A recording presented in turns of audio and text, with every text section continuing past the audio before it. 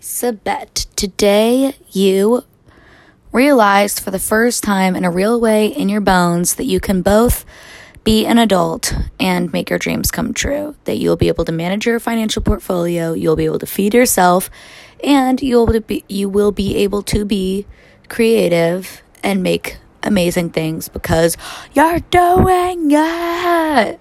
Last night I had my first show that my friends paid to come see, and I'm very proud of it.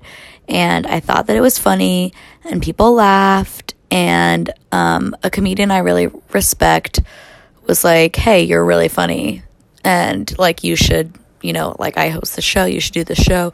And I was like, just like the phrase like, hey, you're really funny from a person you think is really funny who does stand up makes me feel like I'm like on an upright cloud that like that I'm wearing. Oh, do you know what it makes me feel like?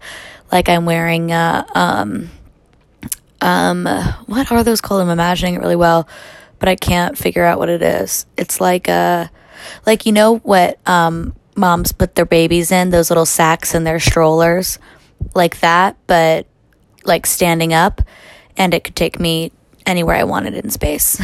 While being able to breathe and not getting motion sick. That's what it makes me feel like. And today I got paid from my job, and it was significant, and I was happy. I also did this tape sync with this public health expert, a Pulitzer Prize winning journalist from Pulitzer. I'm getting tangled. Okay. Let's first back up to the finance thing, and then we'll talk about the tape sync. Yeah, so I'm really proud because I paid down a big bill today, and I saved up to do it, and that makes me feel like a real adult, because before I was like, how am I ever going to pay this? I have no idea. I was so stupid for buying this thing in the first place that now I have to pay off. Like, why me? And today I was like, Sabet, you didn't know. You didn't know until you experienced it. Now you experienced it, and then you did the mature thing, and you took care of your business. And that makes me really happy and proud.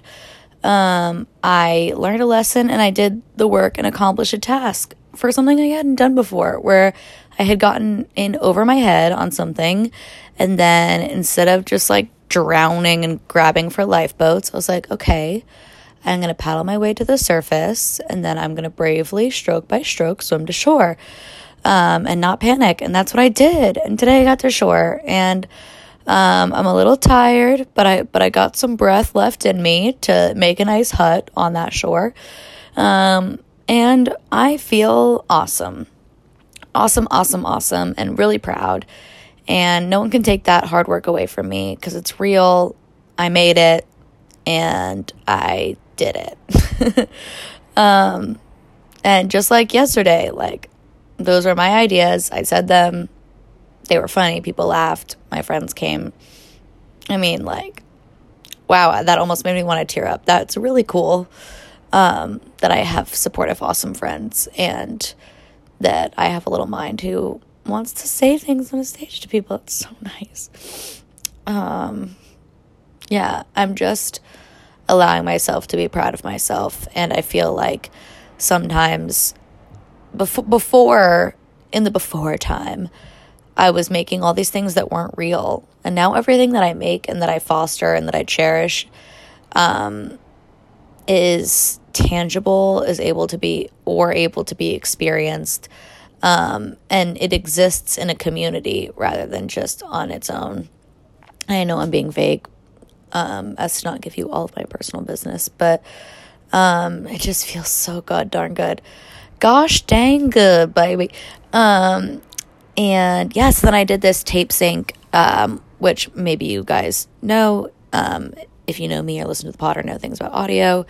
It's a job that I do where I take my fancy recording equipment and go to someone's house so that they don't have to go to a studio, so they can conduct an interview with someone else in a remote location. So they're on the phone with somebody, and I'm recording their voice to be as studio quality as possible.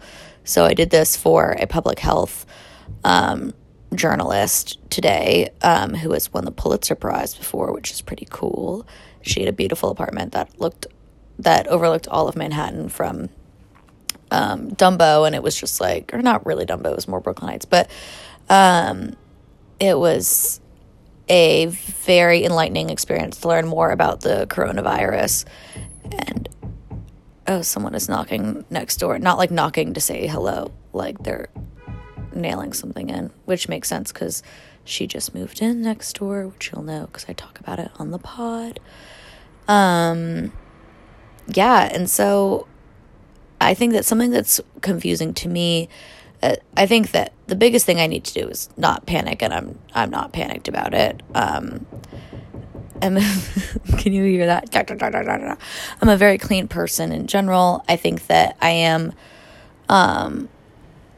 worried that we don't just have something that this woman was saying was that you don't show symptoms until it's too late, because this virus lives on surfaces once you've left the surface. Like, we should all just be getting tested all the time. There should be like, checks when you get off the subway, just like a quick throat swab. Like, how do you even develop the test? How do you develop an accurate test? And what does it even mean? What does it look like? I have no fucking clue. So I feel in the dark about it, but also not too freaked out. And literally listened to an expert today, and we'll all be fine. Okay, I love you. Be well. Au revoir.